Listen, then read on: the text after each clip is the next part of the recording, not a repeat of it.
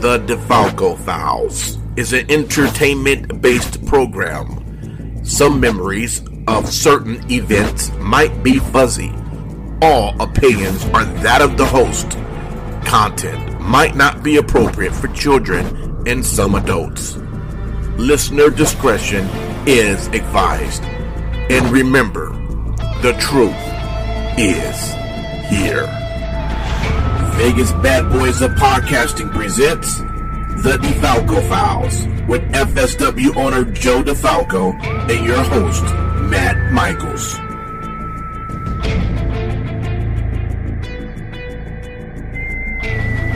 Hey everybody, Matt Michaels here, and I'm with the one and only Joe DeFalco, owner, creator, and sometimes lounger in underwear. the head of getting things ready for television for FSW. How you doing, Joe? Oh, busy, man. It's like, we did our invite-only showcase on Saturday. That went well. And now we're moving full force. We got the TV deal that we have with Dave Marquez helping us out, and we're going to be doing that. Plus, we're going to bring back Future Shock. So there's a good chance that starting next week, not this Friday, but next week, we're going to start running every week. Nice. That's exciting. Do you have details you can give in terms of what station and what time that here in the Las Vegas area people can find you guys? From what I understand, it's every Saturday night. It's on MyLV TV. Those are confirmed. And the time slot is supposed to be 11 p.m., but that hasn't been confirmed. Okay. Marquez said 11 p.m., Then when I can try to confirm it with him, he's like, I'm not sure. I think 11 sounds right. So he hasn't gotten back to me. So, yeah, that's par for the course. And with that, do you know approximately when you're going to be starting? Is it November that I heard? Yeah, we're hoping for the first or second week in November. Excellent. Well, everyone get ready for the television show to come back. And get ready for Future Shock. What prompted you to bring back Future Shock? Was it the fact that you have so many people who are ready to get back into the ring? Well, more or less. As we've continued to grow, we get tons of emails and videos sent to us of people that want to work for FSW, and it's extremely difficult. It's not easy to get on the show. Somebody Right. can send me something. In most cases, it doesn't really matter. What ends up happening is it's recommendations that are made by other guys that I've brought in or local guys that we use that I trust their opinion. Sure. So, when a couple of years ago somebody said, hey, check out this Matt Vandergriff guy. I check him out, and I'm like, yeah, he's a little pudgy and stuff. I don't know. But he looks like he can work. And then, he moved to Vegas, and, I put him under my wing, and now look at him. Well, unfortunately, listeners can't now look at them, but they can definitely hear them, because on the line right now we have the unguided Mr. Matt Vandergriff and Mr. Damian Drake. What's up, fellas? Hi, Joe. Yes, I think that's Griff to you, Matt. No, it's not. We're doing good, Matt. How are you doing today? I'm good. How's the shoulder? It's there. It's still attached to the body. So, for people who were not at the FSW arena on Saturday, our former No Limits champion, Brandon Gatson, who looks like he's ready to return on a full-time basis. I wanted to have what I would perceive as maybe the best match on the show, so I put together Gatson and Vandegrift, and by the time the match was over, Brandon Gatson separated his shoulder, and Vandegrift fucked up the left shoulder. So it was one a real right slobber knocker, Joe. What? It was a real slobber knocker. It was a really good match. It was definitely my favorite match on the show. And, I knew what I would expect from those two guys. And unfortunately, they both got injured. But, hopefully Gatson will be back sooner than later. And hopefully Vandegrift won't miss any time. That's what it seems like. It seems like I'm like a good after this week. Yeah. On a note, I will say I wish Gatson a speedy recovery. Yes. Yeah, seriously, Brandon, get well soon, because, man, coming back to the ring and then hurting yourself like that's just devastating. But right now, let's focus on Matt and Damien's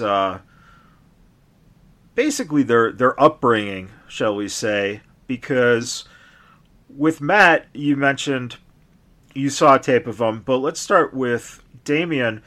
When was the first time you remember seeing him? My first time seeing Matt, it was at a BVW show in Las Vegas. Really? Yeah, it was a what was it, a battle royal? What was it? It was a battle royal type match, but apparently to get eliminated, you had to get pinned or submitted, and weapons were involved too. Really? This was an actual match, huh? Apparently, yeah. So Matt was like one of the last dudes out, and here he comes out, blue hair, black and pink tights, half his face is painted. He comes out with I gotta get down to the bin details, dude. And he comes out with a trash can. And I don't forgot who he put somebody inside the trash can. Was it? Yeah. Is Jace? Jace Battle? Yeah. Okay, so he put Jace Battle in the trash can, laid him down, and decided to go up the top rope and do a 450 onto him with the trash can on. Jesus Christ. And I was like, who's this dude? I forgot who I asked that. And they're like, oh, it's Matt. He's from Cali. In my head, I didn't meet him at first, but for some reason, I was just like, I don't know about this dude. He looks like a douchebag. Thanks, buddy. What? They know the story already. Apparently, Matt doesn't know, so I have to tell this Matt. Other Matt. Yeah, other Matt. So that was my first time seeing him. And then after I met him, we became really good friends. Joe, how did Matt catch your eye? Was it through a tape, or was it someone telling you about him? It was hearing about him, and then when we used him, I saw, a lot of athleticism. I know he hadn't been doing it for a long time. I believe, I may stand corrected, but I believe the first time Matt was in an FSW ring was at the Impact tryout. Was that correct? I think it was that or the Nerd Show. No, I think it was the beers and body slams at the Nerd Bar. Yeah, I was in like that 5-way with you. It was a 4-way. 4-way? Yeah, it was him, me, Ice, and Kyle Hawk. And I used you before you did the tryout? I think so. No, I think that was the month. I think the month before I did the tryout. Yeah, that's what I think. And that's why we started booking Vandegrift. We saw him at the tryout. And who did you wrestle in the tryout? Was it Damian Drake? No, we did the second tryout together. Owen. It was Owen. Gotcha. So, he caught my eye there. And then we kind of utilized him. And then the more we saw him, I remember saying, and at the time, Damian Drake is the No Limits champion. I'm like, obviously you're the No Limits champion, but I think you guys would be really good as a tag team. And that was before Matt even moved to Vegas. So, once he moved to Vegas, it really opened up a lot of things. The plan was, and we were using him regularly, but now being out here, he became, a focal point of what we were doing. And then after Damian Drake lost the No Limits title, they came up to me about possibly working together. And since I was on board months before, I felt it was a great time to do it. Did you see, you said the athleticism, but one of the things I think that Matt has is that charisma in the ring. Did you kind of catch that side of him as well? Honestly, not really. Charisma-wise and personality, he didn't whether he could or not, he never really had the opportunity to speak. And he was pretty bland as a character because I'm not sure he even had one. He was just a guy who can do some cool stuff, and he was a good wrestler. But, again, he didn't have that much time, and it takes people a lot of time to find themselves. And, it took him a while, and, now he's got what you would consider a very interesting character, as him and Damian Drake have really changed their attitudes toward the wrestling business. Matt, when you were training at Santino Brothers, correct? Yes. With that experience, how long did it take you to get to where you started feeling comfortable and where you started getting the opportunities? Feeling comfortable as in the ring and your actual being able to get in there and go do a match without second guessing and just getting a little confidence in your abilities as a young wrestler. Well, it was just something I've always wanted to do, and then also at training, I always made sure to be the first one in and the last one to leave. And then if anyone, like if Brody King or like Jake Atlas wanted to try something, I'd always volunteer, try stuff with them. And then Chaos would always have me do spots with the older guys, so it helped me get comfortable in the ring. And were you getting how much exposure had you had to actually wrestling on cards, live matches before you came out for that audition for Impact? I mean, not a lot. Like, I mostly just wrestled in SoCal, and then I did like a few GCW shows. And then, I don't know, I just felt good about myself and was like, you miss the opportunities you don't take. And Joe, when you look at the work ethic that Matt has, did you ever think that is what you would see, a little bit down the line, that, like he said, he's just one of those guys who's, first in, last out? Well, not really back then. Once we got to the pandemic and things were closed down and they would ask for the key to maybe get in, when nothing was going on. But they've really, both of them have devoted so much time, as I've stated in the past, just with Lacey Ryan, that no matter what time of the day I go there, I'm pretty much going to run into at least two, if not all three of them. Yeah. And they put in so much time and work that you have to appreciate what they're doing, and you also have to reward people like that for what they're doing. You know, there's students that are bitching and moaning and feeling like they should be on the show and why aren't I on the show? And they're not there half of the time that these guys are there. And it's like, you know, you want to be a wrestler, but you show up once a week, once every 2 weeks. You train for a while. You go outside to hang out or talk on the phone. And I just see so many people that don't have that work ethic. And even throughout the years, you know, a lot of guys, they'd get started. You'd see them 3-4 days a week. And then all of a sudden they get to be part of the show and they get to be utilized on a lot of the shows. And then all of a sudden now they're there once or twice a week as if they're so great that they don't need to put in the time. And it's unfortunate because there's, you know, as we know, there's a lot of great talent out here. That's part of the reason we got to run Future Shock, because with TV, the roster that we use for a regular FSW arena show needs to be thinned a little bit because, you know, we're most likely going to film for at least 2 weeks of television. So when guys like Hammerstone and Graves come in, you know, we're going to try to at least get Hammerstone on probably 2 times in a 4-week span. So even though he may not be on episode 1 and episode 2, you know, we still will have him work twice.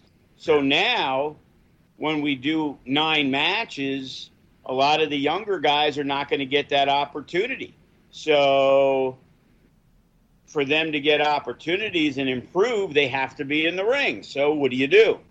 So you have Future Shock, which will feature, you know, some of our mainstay guys, but, you know, guys that haven't been around lately, like Vinny Wasco and Mr. Classic, you know, they'll be back. You know, we're going to start doing that. October 16th is the first date. It's going to be a Friday night at 7 o'clock. And then we're going to mix in. We got a lot of young tag teams that really need to get the experience between Creature Feature, Laz and Adriel, Suavecitos, Sky High. You know, the Bad Bitches are back. and we got 5 or 6 younger tag teams that, you know, all of them, other than maybe Sky High, have probably no more than 20 matches under their belts. And for 20 matches, they're great. But if they had 200 matches, they'd suck. Yeah. So, you know, we want them to be great at 200 matches and not up-and-coming potential guys. You know, we need guys to fill the roster. You know, we brought back Brandon Gatson. We brought back Wise Guy. You know, there's still some other numerous. We're working on trying to get Carl Fredericks back. You know, Cefa's ready to come back. Mixed in with our talent, you know, there is so much depth in the FSW roster. It's insane. Yeah. So speaking of talent on the FSW roster, Damian, what is your first memory of meeting Joe DeFalco? Ooh, that's a tough one. I mean, when I first started, everybody really knew me as Beaver, so that's thanks to Sin Bodhi. So thanks, my friend. I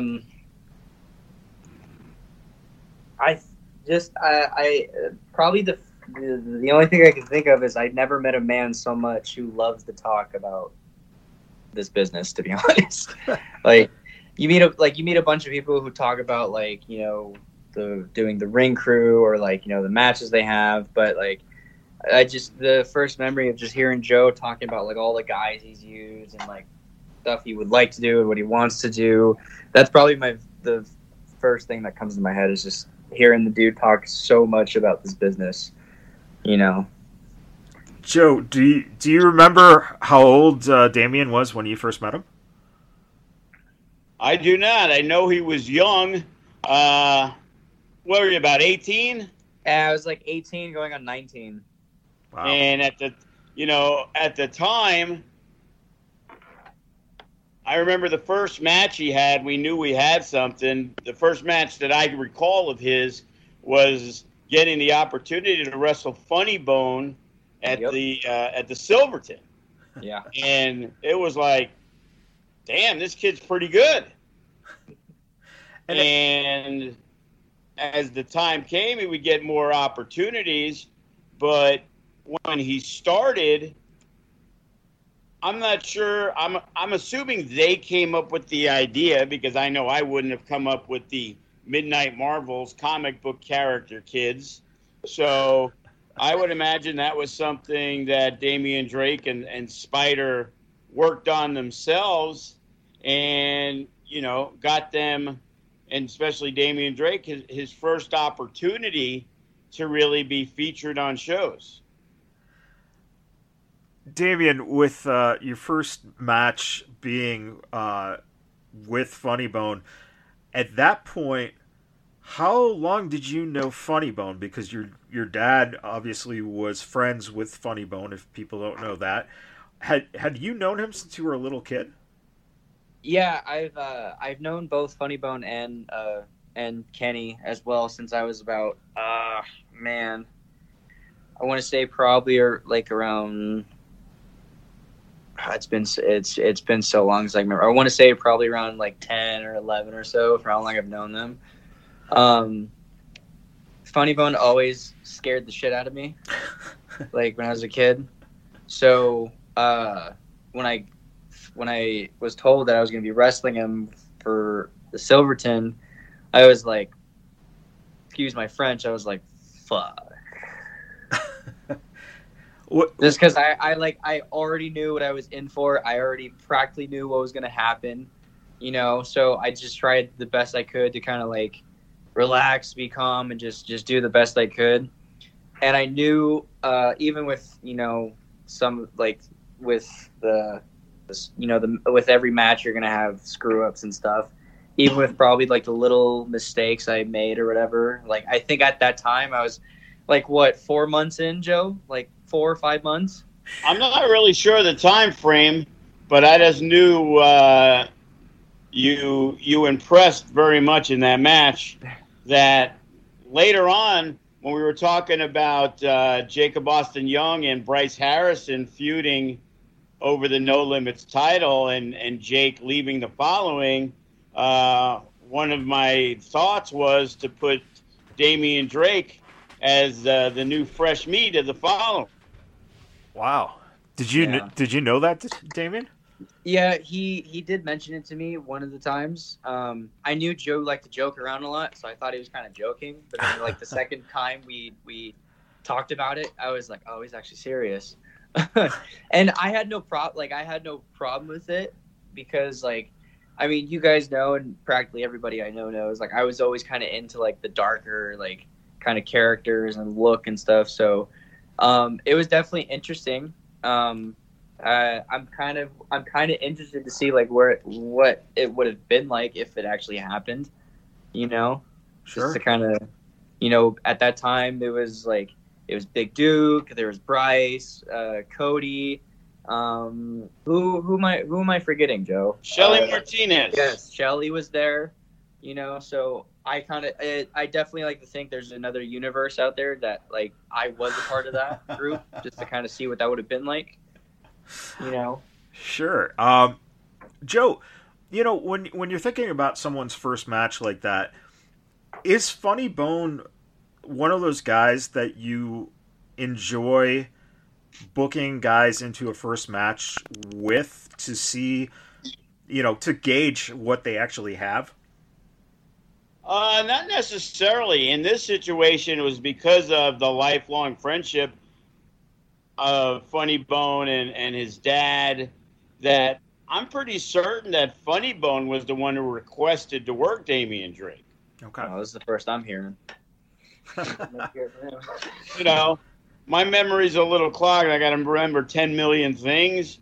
But for some reason, that's what I think, that Funny Bone had talked about that at some point. Not saying, hey, I want to work Damian Drake at the Silverton, but him putting it in my head to when we thought the decision was going to be made to have you wrestle on the show, that would be the best option. At what point, Joe, you get a look at them. At what point do you seriously start considering that there's going to be an opportunity here to put a title onto Damian Drake? Well, initially it was we were doing the tag stuff, and the Bonus Boys were, top guys. The Scum basically were kind of out of the picture at that point, and the BFFs were the tag team champions. And that was a combination of now known as Marty the Moth and Sammy Six Guns, who's now the top prospect at Ring of Honor, as Dak Draper. Yeah. We had a manager there, Troy McLean, and there was a guy, Tyler Cintron, who was a part of the group. So it was kind of like a rotation Freebirds kind of thing. And it was time to make a change. And we were looking at where we were going to go next. And we felt it would be great to have the kids, the homegrown kids as the champions. How long it would last wasn't even the issue. It was just it was really for the pop. It was, they were good, but they weren't great, but they were very young. Yeah. And it was like, they were over, people got behind them. So we decided to pull the trigger. And what was that like for you, Damian? Very nerve-wracking.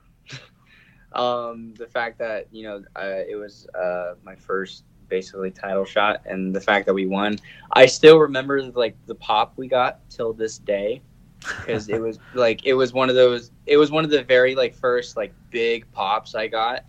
In the ring, and it was such a cool feeling. Just, I think that was probably one of the very first times I felt like the roof was going to explode, from the crowd reaction. So it was a very good feeling, and it's one of my favorite memories and moments still to this day. Even more so than Super Kick and Spider and Turning Up?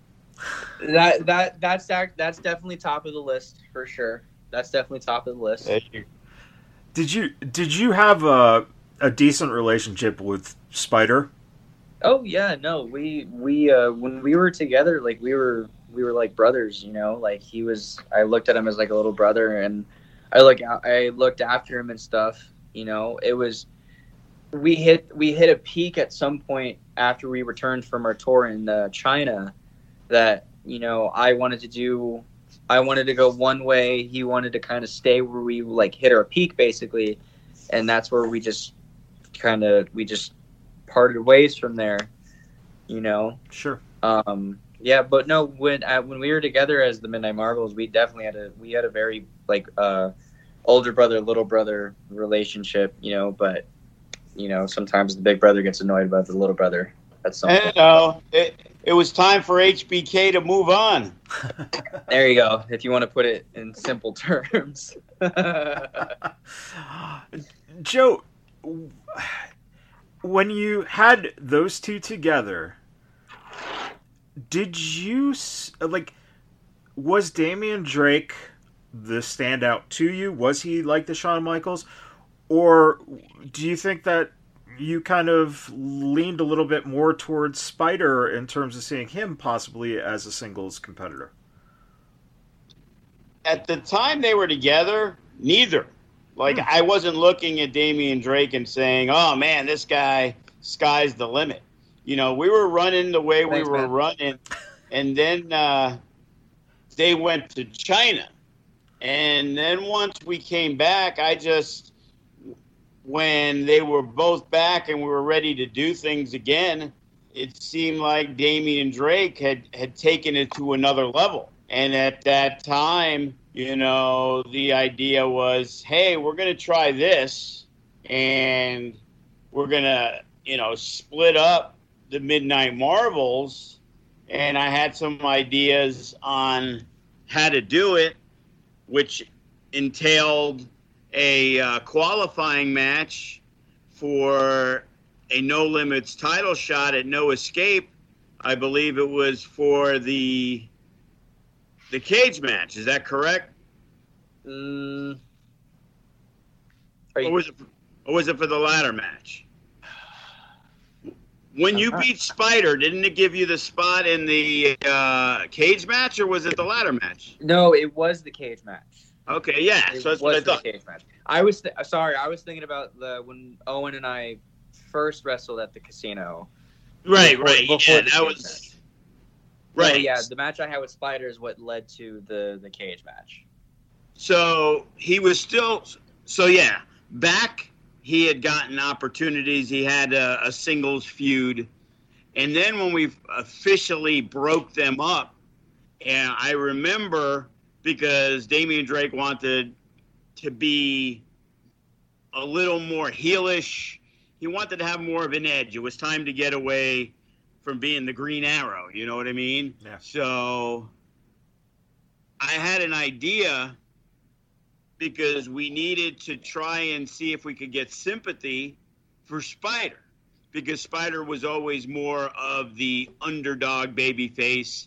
You know, I remember when we were first doing some of the tag matches with them that I'd have to yap at him because Spider was the underdog guy to get beat down. Damian Drake had that high-flying, explosive offense, but because they were friends, he would try to get Spider in that role at times, and it's like, no, that is not the role. The role is this. So I felt when we were going to do the match, the best time to do it was a very important match. You know, we're wrestling for an opportunity to go inside a steel cage to win the No Limits Championship. So I came up with the idea of they were going to do a break, and right beforehand was the referee, because I remember seeing it years ago, Floyd Mayweather in a boxing match. I don't remember who he was boxing, but they were in a clinch. They kind of broke it up, and before the referee really cleared it, it was clear, but then Floyd knocked the motherfucker out. And it was like, it was considered kind of dirty, but not really dirty, because you're supposed to protect yourselves at all time. So we went with that finish. As the referee kind of stepped back, he didn't say, hey, go ahead. But out of nowhere, Damian Drake nailed Spider with the super kick. And what happened wasn't really what we wanted to happen. The crowd now cheered Damian Drake.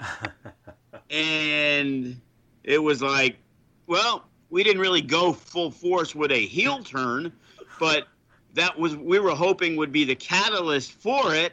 And it seemed like they got behind him more, and it kind of really stagnated Spider after that. And Damian Drake kind of went on and, you know, started to dominate the division for, you know, over a year. Damian, did you expect, you weren't expecting a pop for you turning on him? No, I was not. So I mean, I had it like, so going like two things pop into my head when I remember that match specifically. Number one is when I came out, I cut a promo, Spider came out, you know, and I went to say I'm sorry, and I heard one person yell, "Kill Spider." We do the match. After the match, I go to talk to Joe, and right before I say anything, Joe is like, "Well, can't turn your heel." I was like, great. But no, I really was not. I was not expecting that big. I was not expecting that reaction.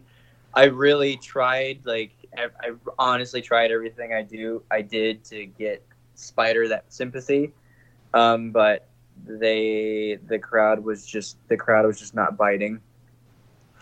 So then, by the time the kick happened, I remember the reaction. It was like it wasn't even like the kick, and then there was like a 2-second pause, and then the crowd reacted. It legit was like kick, and as soon as my toe touched him and touched his face, the crowd was just on fire. And I was just like, okay. And were you excited, I would assume, to be having the opportunity to become a heel? Was it kind of crushing that all of a sudden it's like, yeah, we're going to change those plans? I was definitely excited because I wanted to do at the time I was like, I want to try something different. I want to give this a try, and then hearing the reaction, and then Joe was like, yeah, well, we can't turn your heel. It wasn't really crushing. It was one of those things to where it was just like, it was one of those things where your parents tell you, like, we're not mad at you, we're just a little disappointed. Like that feeling you get from it. It's the worst. And Damian Drake knows how I get that feeling toward him a lot. Yeah. Well, that's a good kind of segue into, I think if I'm not, confused on this or wrong on this, Damian ditched out on you for a little bit there. Is that correct? Yes, he did. He was part of the purge that chose to leave FSW and go over to 3PW. And for Damian Drake, it wasn't too bad. He got to team with TJ Perkins while he was there.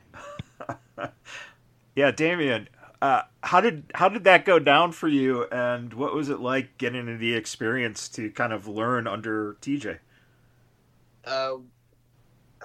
Man, I really try not to remember me leaving FSW. I always try to forget that.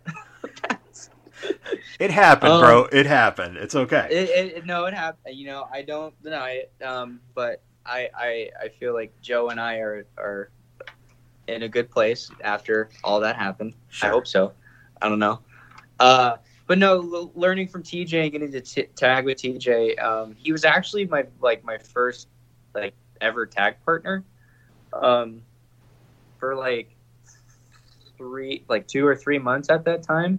But it was a cool experience, just learning from the skill level he was at that time, and of course now he's at a whole nother level now where he's at. But just at that time, learning from him and stuff, and just how much of a chill dude he was, and he was super cool. So it was a very fun experience. I really learned a lot from him. And every time whenever I get the chance to see him, we talk and we hang out for a little bit. So it's nothing really changed. Yeah, which is cool.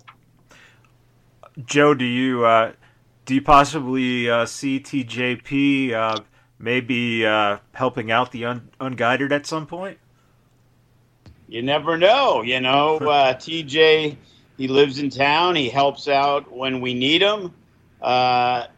He's made appearances, at the Mecca, Natural Born Killers. So he's definitely a guy that we'd love to have around, sometimes because of budgetary reasons, like running invite-only school shows where you can only put 60 or 70 people. I'm told the governor's going to be making the big announcement tomorrow, so maybe we'll be able to, open up things a little bit more and get back to basics. We were excited this past event. Sean Davari wrestled on the show, and Sean hadn't wrestled in almost 20 months. So, as we say, we're always trying to load it up with some great talent and great opportunities. And, whether it's TJ versus Drake or TJ versus Vandegrift, Drake. Vandegrift. Those are definitely two matches, I'd love to see down the line, or triple threat match. You never know. Vandegrift, what, obviously Damian has a history before you guys meet. Were you aware of him before you guys, first met? Yeah. Were you? I have no idea who you were, fool. What I meet you, Desert Pro? Yeah, we met at Desert Pro. Vandegrift was busy hanging out with Vinny Wasco back then. You want to bring him back out, Joe? Big announcement. Future Shock, October 16th. Vinny Wasco is coming back. There you go. All right, I'll I'll let him know. But when you look at the history that Damian had, Matt, did you feel that you guys obviously click as friends, but did you see like some of your passion for wrestling in him, and did you think that he was someone who could creatively as well as in the ring, you could gel with and kind of get better, further yourself by working together and obviously you moved out here to, wow, it sounds like a relationship. You moved out here to be closer to him. What is it like for you guys, man? Answer carefully. I'll answer this like mom giving a shit. As the leader of the Unguided, Matt, explain it, please. Damn you, Joe. Damn you. I think that's one of the things that drew us together was the passion for the wrestling, and also not just the passion for wrestling, but all the similarities and stuff that we like, whether it be music or comic books. And then once we got to know each other, things just started clicking. So, and then similar styles, like if we got into the ring right now, we wouldn't have to call anything. We know each other so well. And Joe, Damian goes on before he gets together with Matt, and you get a chance to have him become the No Limits champion. What was the lead up to that, and did you ever have second thoughts of putting that belt on him? No, the plan was for him to become the No Limits champion. The only thing was we expected it to be a little bit further down the line. Greg Romero was the No Limits champion, and then he got hurt. So he had lost the title, but the plan was for him to regain it at No Escape in a steel cage match. But shockingly, Greg Romero punched somebody, and he broke his hand. So we had to take a different route. And emphasis on the shockingly. And at that point, it was time to pull the trigger. We can't wait around and wait 2 months. A lot of my decisions have been from Joe in my career, is just pulling the trigger. Things have to be done. We may not have I plan out ideas of where we're going next, who should be the next champion here, who should be this, who should be that. And usually it's way in advance when I decide that, okay, this is where we're going next. Yeah. Kind of like when we went from Damian Drake, Ice Williams just didn't feel he was ready yet. And, Remy held the place for a little while, and we were able to build another feud because we ended up building Damian Drake, Remy Marcel, and Ice Williams into a nice little 3-way feud. To this day, which has made Ice Williams not as popular as he was, because as a babyface, and it's clouding the area. Damian Drake was still maybe, I guess you could say, more of a tweener, and Ice was the babyface, but then he stole the belt, which was a heelish move, blah blah blah. And to this day, I don't believe Ice Williams is as popular as he was before. There's still some people who don't like him for the stuff that he did there. I think Ice Williams would tell you otherwise. Of course he would. But he only listens to his brother, so, what does he know?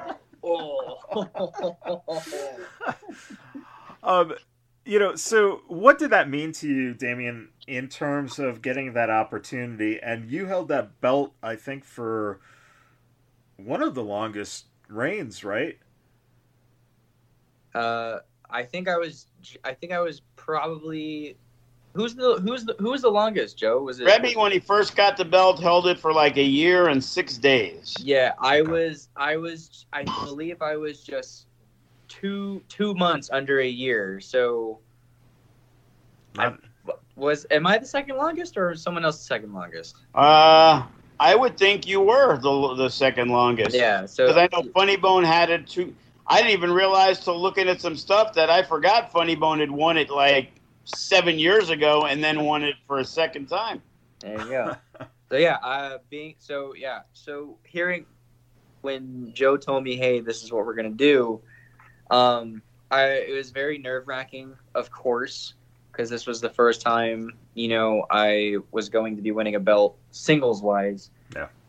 And once I kind of started the singles stuff, and once I started kind of developing a little bit more of a following as a singles and stuff, I already had like a couple people telling me, they were like, "Oh, you're perfect for the No Limits champion."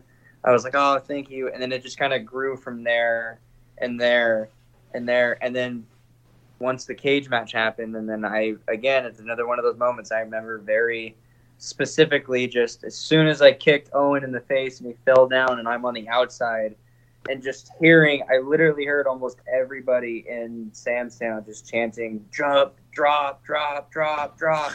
And the minute I touched the floor, and again, I thought the roof was going to explode again. It was such a cool thing. And it was one of those, to me, it was one of those like 5 years in the making type moments, because I remember the ref bringing the belt to me, and I just told him, I was like, "Do not hand it to me right now, because I feel like it's a dream type of deal." The minute I grabbed the belt and then it was real, it was a cool feeling, It's crazy. There was only one guy in the audience who was screaming, "Don't drop," and that was Spider. So.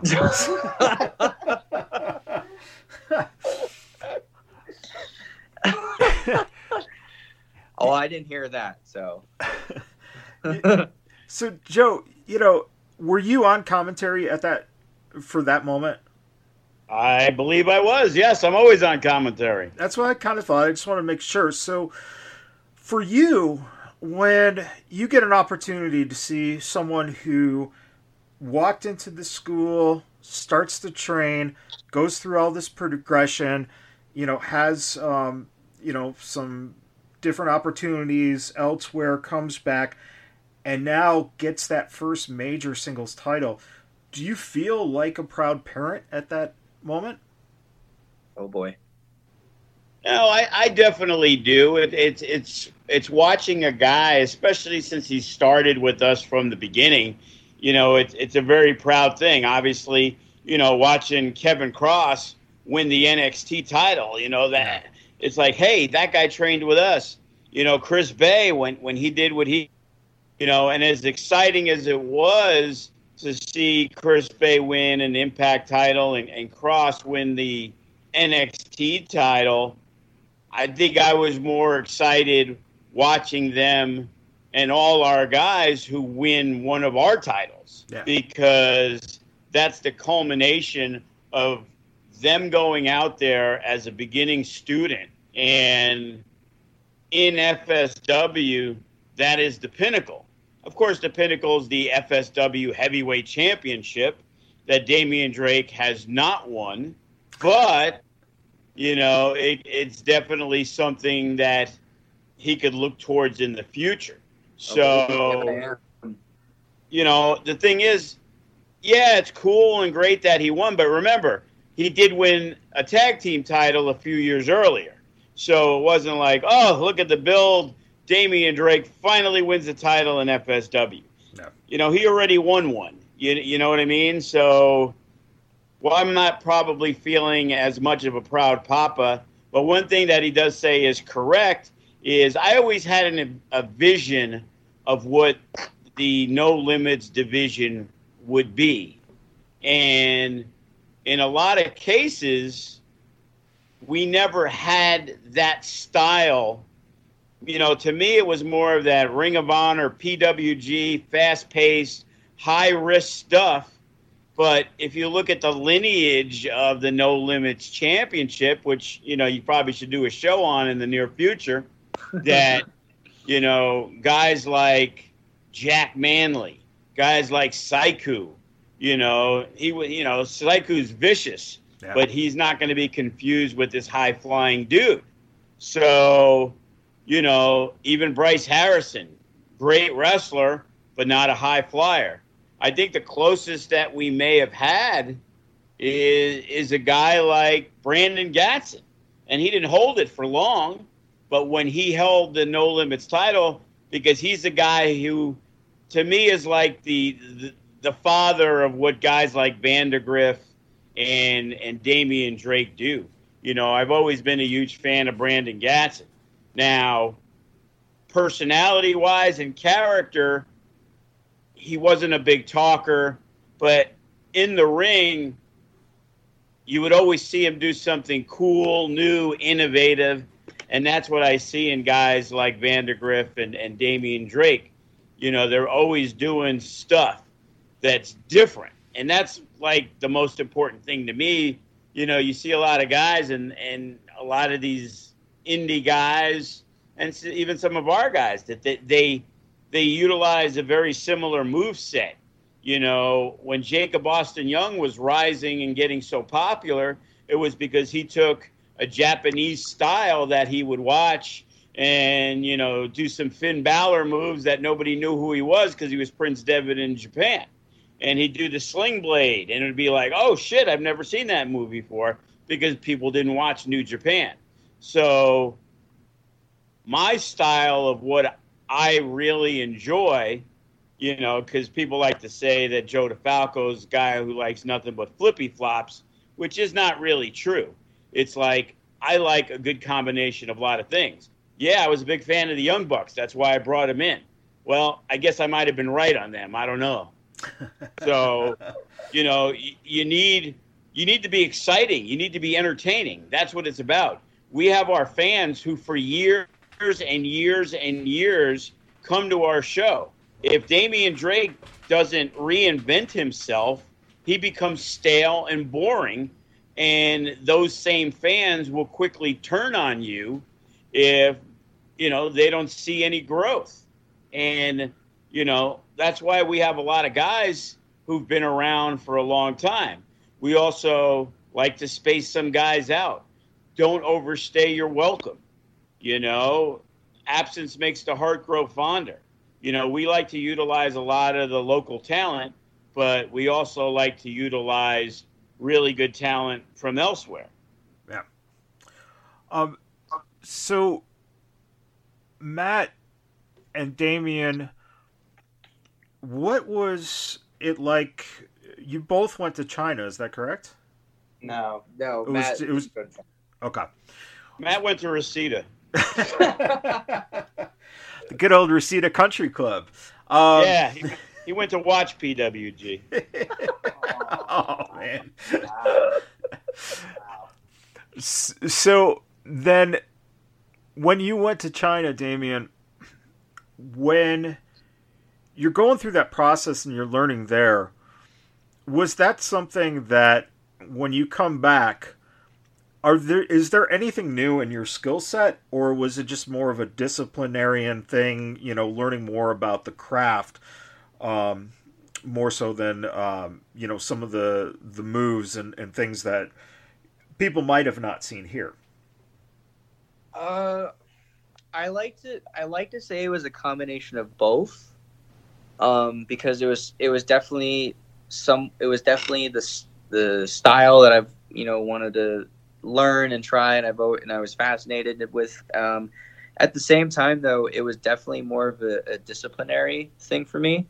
At the time, like before I went to China, I kind of went through a stage that nobody really knows, as I'd never really talked about it before, but I kind of went through a stage before I went to China. Like I didn't know if this was something I was going to stick with, because I just kind of, for some reason, like just personally, I just felt like I wasn't really progressing at the time.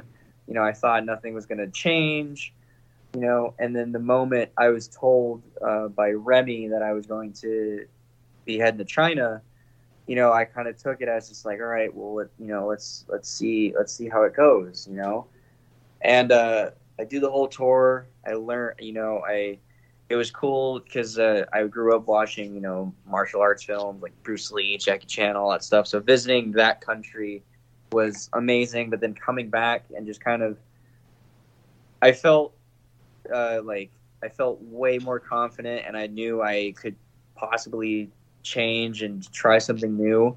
And at the time, and before I thought I was going to go back to China, the couple shows I did out here, I definitely could tell just from what I did and stuff, like the crowd was definitely seeing there was a bit of a change, and they seemed to come a little bit more of an interest in me. So I like to look at it. It was a combination of both, but more of a disciplinary. Like I really wanted to kind of hone in and kind of perfect everything, and also definitely learn a new style as well. Sure. Joe, what was the main difference you saw with Damian when he got back?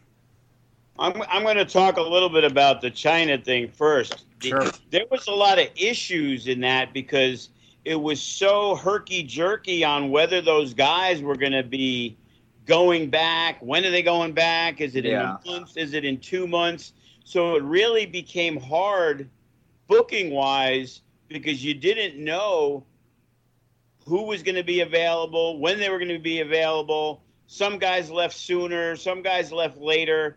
And if I remember correctly, you wrestled Chris Bay, which ended up winning Match of the Year. That was before China, correct? Yeah, Chris was my last match before I went to China. Okay, and we were discussing doing a best of with Chris Bay. We were bringing back the idea of a best of 7. Damian Drake gets behind, friend versus friend, and basically he goes over on Chris by turning heel on him, and we just couldn't do it because of the fact that we didn't know if he was going. And if I remember correctly, at the last minute, you didn't go, right?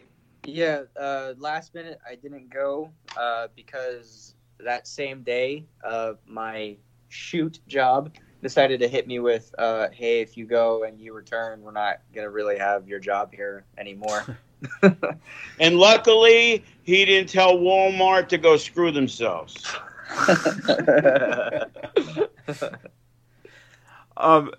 So, Matt, obviously, you finished watching that show in Reseda. So, Not true, but okay. So when you get that opportunity to finally get together and mesh, with Damian, your personalities click, everything's coming together as a friendship. At what point did you guys start coming up with the idea that you'd like to tag together? I mean, the idea has always been there. Like Joe said, he's always wanted it, and then we've had fans say that they've wanted it. So then after, you went to the table? Yes. After he went to the table and he got hurt, I just moved down here. Right. And we both kind of just didn't know what to do. So we kind of just both pulled the trigger and went to Joe, and we're like, so what do you think of us teaming together? Yeah. Which was a smart move on Damian Drake's part because, generally after you lose the No Limits title, you go on a long losing streak unless there's something else for you. So he quickly pitched, hey, maybe if I did a tag team, I wouldn't have to lose as much, There you go. See, I was thinking ahead, Joe. Thinking ahead. Yes, I taught you well. The unguided. There you go. Now, as far as the seeds for the Unguided, kind of give me an idea here of, was it you guys? Was it Conan and AAA? When did you guys start getting that little idea going? When we first started AAA, Conan kept putting us in multi-man matches or 6-man matches. And we were always on the opposite teams. And then one day Conan was like, do you guys want to work together or against each other? And we both looked at each other and were like, work together. Yeah. And it was, and after, and he actually when we did that was like the first time we actually like went over in AAA. So we did it was like us and like one of his students out there. Yeah, and Quest and Limelight, I believe, were on the other team with another one of Conan's students, and we basically did like, I think we did one double team, but then we did a finish that was kind of a little bit of like how Private Party does their finish, but we changed the cut. So I did the jumping Rana from the ring. They go flying into Matt with the code breaker, and then I went off the top with a spiral tap. And then that was 1, 2, 3. We head back, and Conan's like, it was really Conan that was what made us really kind of want to pitch it to Joe, because Conan was like, you guys work well together. I want to put you guys as a tag team. So it was really Conan that really said he wanted to put us together, and then we both were just like, all right, well, let's pitch it to Joe. And Joe, how reluctant were you at first of that idea? None whatsoever. It was, I felt they could be a great addition to the tag team division. It was new guys. Matt, as a singles guy, was starting to get over, but it's a difficult process in FSW. They need to make sure that the guy's going to be around a while, and then he finally gets to start being around, and now people start to really pay attention because they see that he's a regular there. So he was definitely getting to a good point where, he was a guy down the road that definitely, and he still could, but he's definitely a guy that people could have looked at and says, yeah, that's a future No Limits champion, when we don't know. But putting together as a tag team, they were young, they're exciting, they can fly, they came up with an idea for characters, and I thought it would be a good opportunity, and there's no, without a doubt that these guys could be tag team champions as long as they work together, because it's easy to say, oh, let's put these two guys together and they're going to be tag champs, and all of a sudden they shit the bed. So obviously they didn't get very many opportunities. Early on, there was a little bit of a struggle on some of the way things were going with the masks and all the other stuff. But in reality, they didn't get a chance before the pandemic to really, exert themselves. They ended up working the pre-show match at the Mecca, and that was kind of the turning point, character-wise, with the Unguided, that I really feel was the catalyst to where we are today with them. What do you guys feel is behind the characters? Why did you choose, these, for the lack of a better term, or for people who don't really know the Unguided and want to get an idea of it, kind of that Joker-esque, that anarchist in some sense, characters? Was it something that actually was personalized, coming from the inside of you guys, not just going, hey, we got a cool idea, but a little frustration and a little rebellious youth? You want me to start? You want me to start? Okay. Yeah.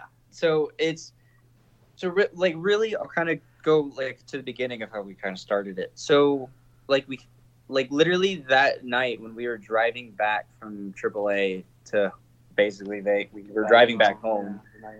Yeah. Shut up.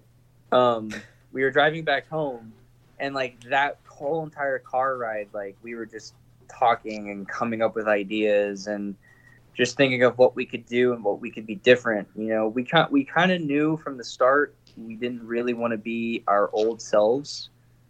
we didn't want to be the same old Damian Drake. We didn't want to be the same old Matt Vandergrift. We wanted to be different at the time, and we had an idea. We pitched it to a couple. We pitched it to Joe. We pitched it. We pitched the name and stuff to like D'Lo and Sin. And they liked the concept, but it was really like the name. It was really like the name and the idea that they weren't kind of down for. And it was really D'Lo that gave us the idea that was like, why don't you guys do The Purge? And I knew, and at the time I was like, haven't some people kind of done that? Or like they've, and he's like, well, they've only really done it as an entrance. They've never really actually done it, So that's where it was kind of like, oh, okay. So that's where that whole idea came from, and like Joe said earlier, there was some issues at first, and there's some differences at the time coming up with it. But really, when we did the match at the Mecca against Sky High, that's where I think really we all, like Joe, Matt, and myself, we kind of knew like, oh, okay, there's definitely something here, and like Joe said before, we could take off, the pandemic hit. Yeah. We kind of Matt and I both looked at the pandemic as kind of it sucks, but as a blessing at the same time, because yes, we had that match, but we really still had no idea like what we wanted to do personality wise and, character and the look wise and all that stuff. So really like throughout the entire pandemic, you guys have seen, like, we were here every day working on the craft. We were here every day working on the personality, the look, So we really kind of looked at it as a blessing more than a curse, Sure. Before I go on, do you have anything you want to say about it? For the characters? Yeah. I mean, I feel like for the character stuff, it's just kind of a lot of stuff we've always wanted to do. Mm-hmm. And yeah, there's probably a little bit of frustration in there. But for me, I'm more comfortable doing this with him to help me start it out. He's Sure. been a big help in it, so that's a little bit from me. Yeah, so like really the character and personality, I will say, it's a lot of there's definitely a lot of realism in there, because I kind of knew near the end of my reign as the No Limits champion, like people were getting stale of me, not just fans, but like I felt like other promotions and like other wrestlers too, I personally felt like they still saw me as like the Midnight Marvel. Yeah. So I really was trying everything to get away from it, and I had no idea what I wanted to do. So a lot of that frustration is definitely into the personality and the character. And a little bit too is like, I'm a big comic book fan too. So, for me, it definitely has that Joker anarchist definitely in there. But for me, it was a little bit more of, for personality wise, it's a little bit more of the Crow, not Sting doing the Crow. It was more Brandon Lee doing the Crow. Sure. Yeah. When he wakes back up, from the grave, he's a broken man. He's a broken soul. He just doesn't really feel pain anymore. He doesn't really care any much. So that's really a lot of like where the traits come from for what I do now as the character. Yeah. And it's definitely been a lot fun and challenging just trying to figure out everything, because it's so different from what I've done in the past. And as he said, the pandemic was a blessing. It was a blessing because most people took the pandemic off, especially March, April, May. These guys were putting out new content. They were getting people to understand their personas that they may not have done because they would have been like, oh, well, we got a show in 2 weeks. Well, we got a show in 2 weeks. Right. Instead, these guys had the opportunity to put out, it was a great video. The strip was closed. They were able to do stuff. It was that purge kind of, gimmick that they were running with. And it worked perfectly because when we started doing these invite-only shows, it only furthered where they had come from. You know, if all they did was wrestle Sky High at Mecca and then, oh, okay, we're going to do the invite-only show, they would be nowhere as near successful as where they are now, because every week, every 4 days, whatever it was for months, they were putting out stuff while most other people were just sitting at home waiting for this to end. And Joe, when you think of the vignettes, the videos that they've been doing, do you think that in terms of all around the production quality, the actual thought process that goes into it, the characters themselves being developed, is it comparable to what Cross was able to do with his character? It definitely was. But you got to remember, when Kevin did it, Kevin didn't know how to wrestle. Right. You know? So for these guys, it's a little easier because they're already established talent. And now they had characters in the past that were over because of their wrestling ability, not because of their character. Kevin was over because of his character.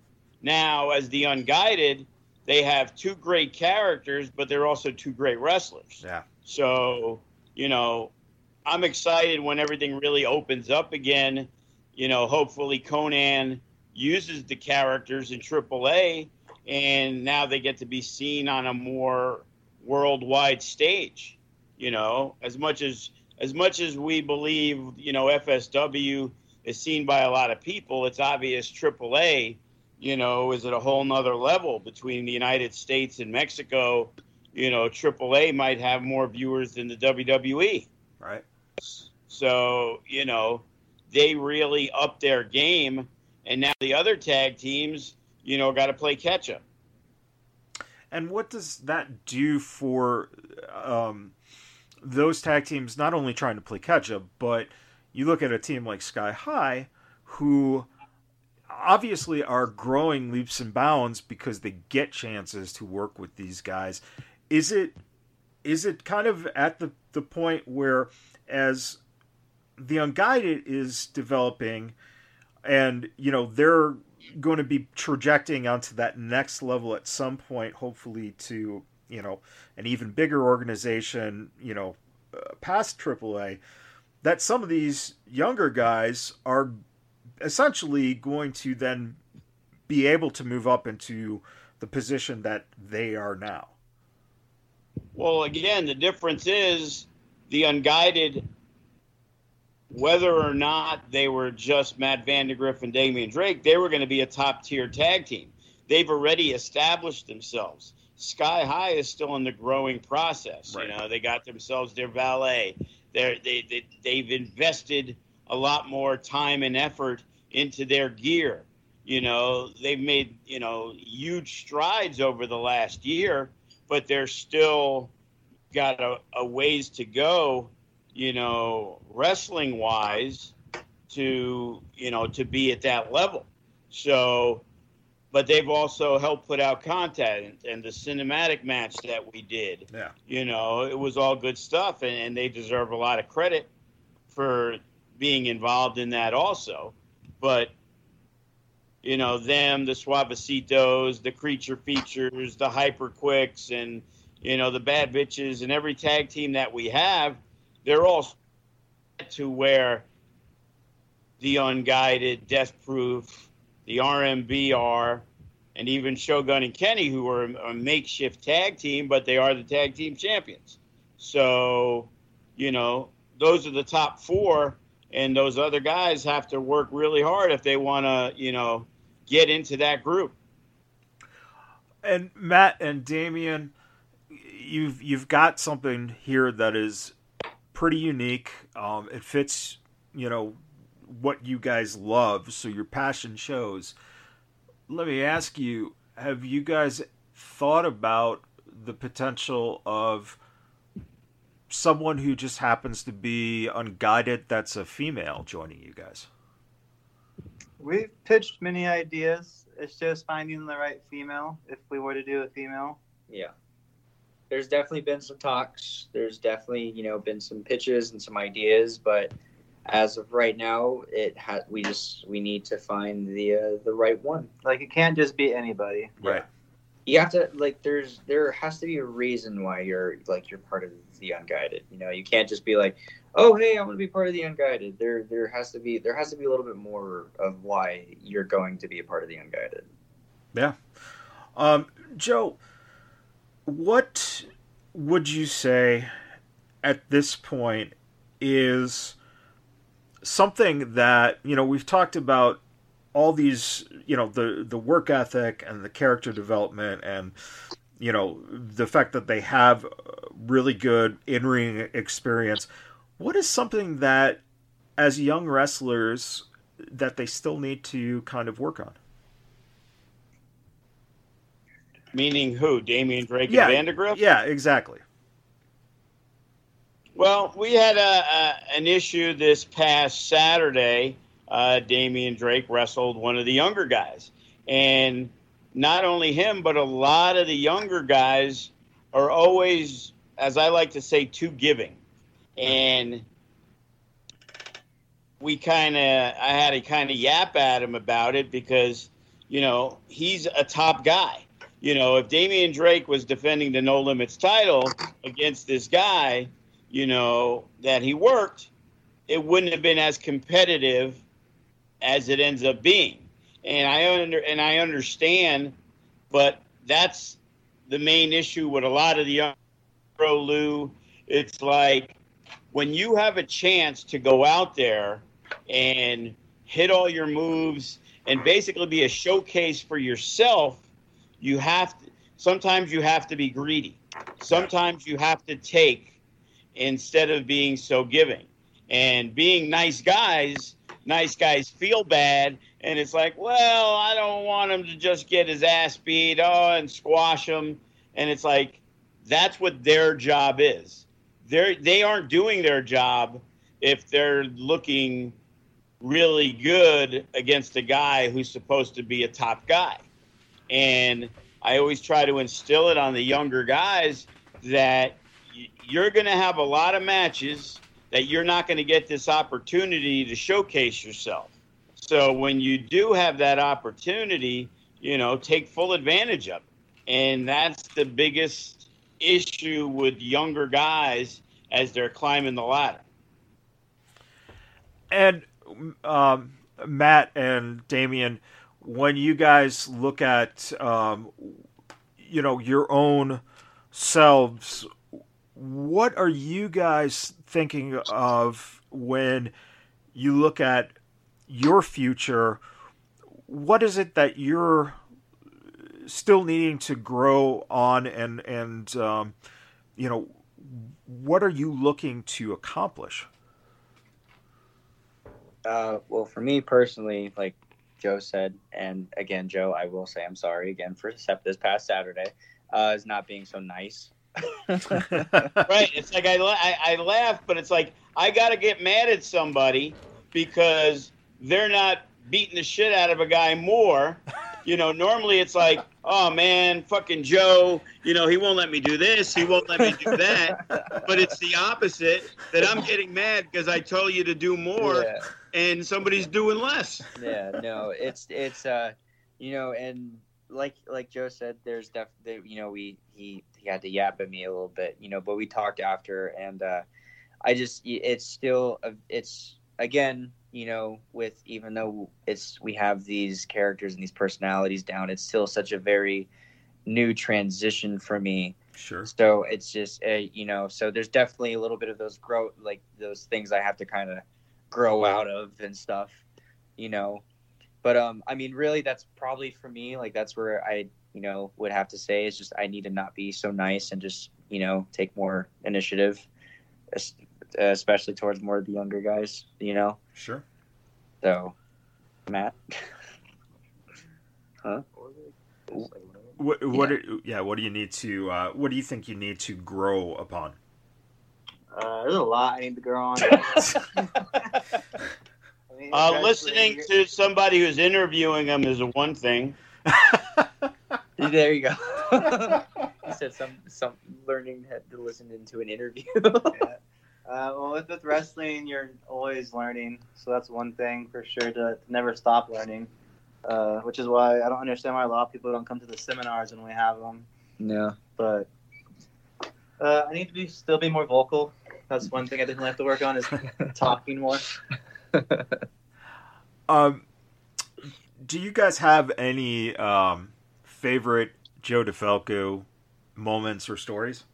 When he's just honestly for me, when it comes to Joe, my favorite thing about him, and it's an everyday thing, and every time we talk, he's always roasting somebody. Yeah, that's the best part. It literally I don't think I've ever heard Spider come out of his mouth so many times in this past week. I'll say more than I have in like the whole entire time I've known him. If I was a stand-up comedian, Damian Drake would be my biggest fan. Yeah, it's great. It's great. Every time he roasts somebody, it's just I won't even be in part of the room. I'll just walk in right as he's roasting somebody, and I'm like, yes. Like it's what I live. If I'm having a shitty day, when I come to the school, I'm like, please let Joe be roasting somebody when I get there. Well, with that, Joe, since you've just been kind of dubbed the Andrew Dice Clay of wrestling promoters,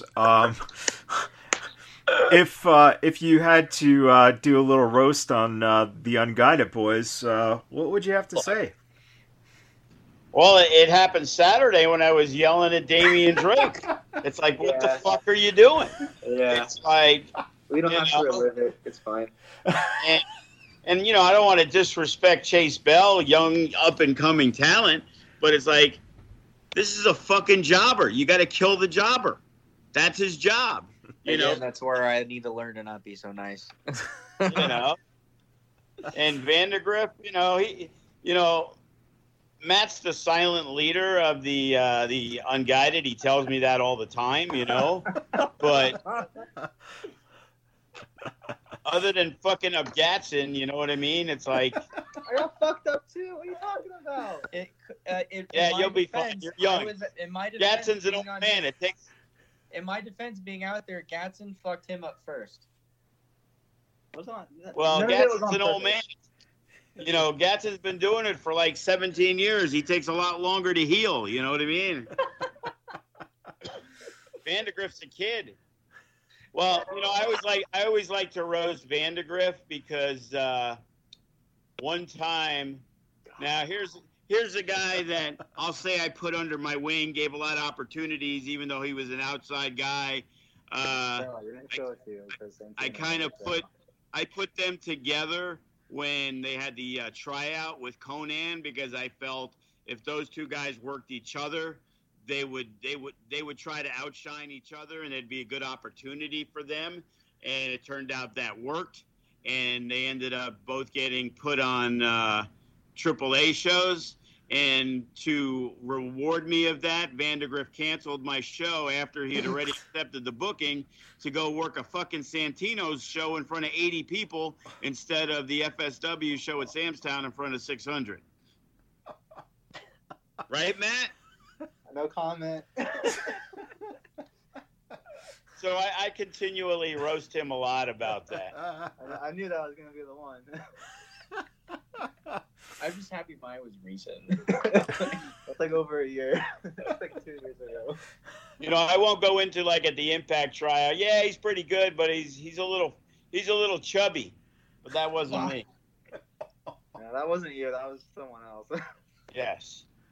But these two guys, sky's the limit. You know what I mean? It's like Matt, how long you been doing it? About 3 years?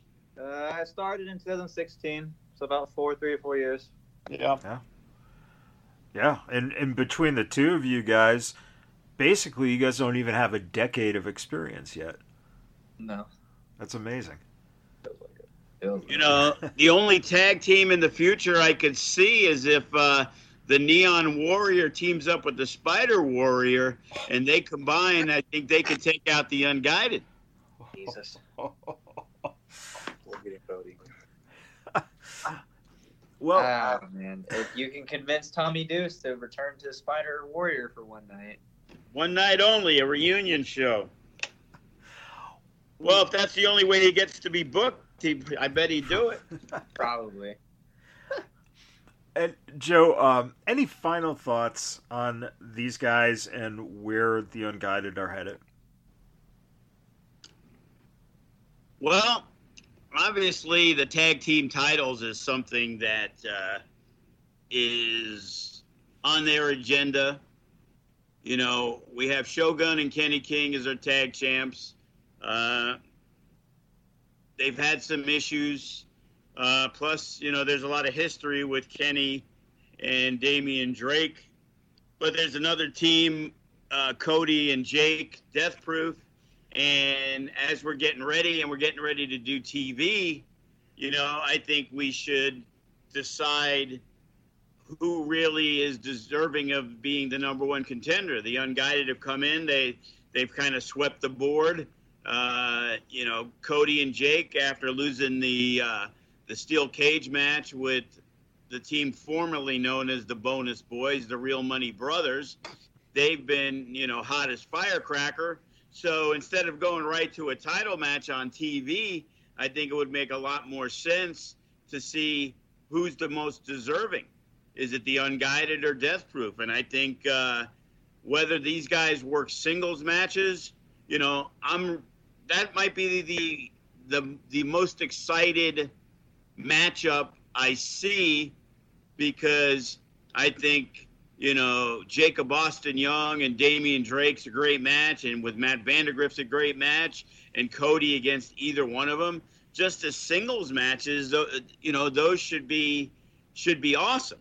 And then leading into the tag, you know, shockingly, you know, it takes teams a while to generally gel, but because of them working together so much, they've had a lot of tag moves together. A lot of times when we put tag teams together, whether it was the 1%, whether it was the Whirlwind Gentlemen, when they first started, there was a lot of growing pains because, you know, they knew each other, and Jack and Remy were buddies, but they had never teamed before. And when they wanted to do it, they had two different styles, and it took them 6-8 months of, you know, working matches to really start getting into the groove, having who their characters were. It's like these guys came out and immediately, you know, they got a great character and they got great chemistry together. So, you know, the future's pretty bright that, you know, if Matt Vandergrift wants to go after the No Limits title and Damian Drake wants to go after the heavyweight title, you know, that isn't something that would be, you know, unforeseen in the future. Yeah. And, gentlemen, do you have any final thoughts or anything that sticks out in your mind that you want to tell Joe or tell the listeners?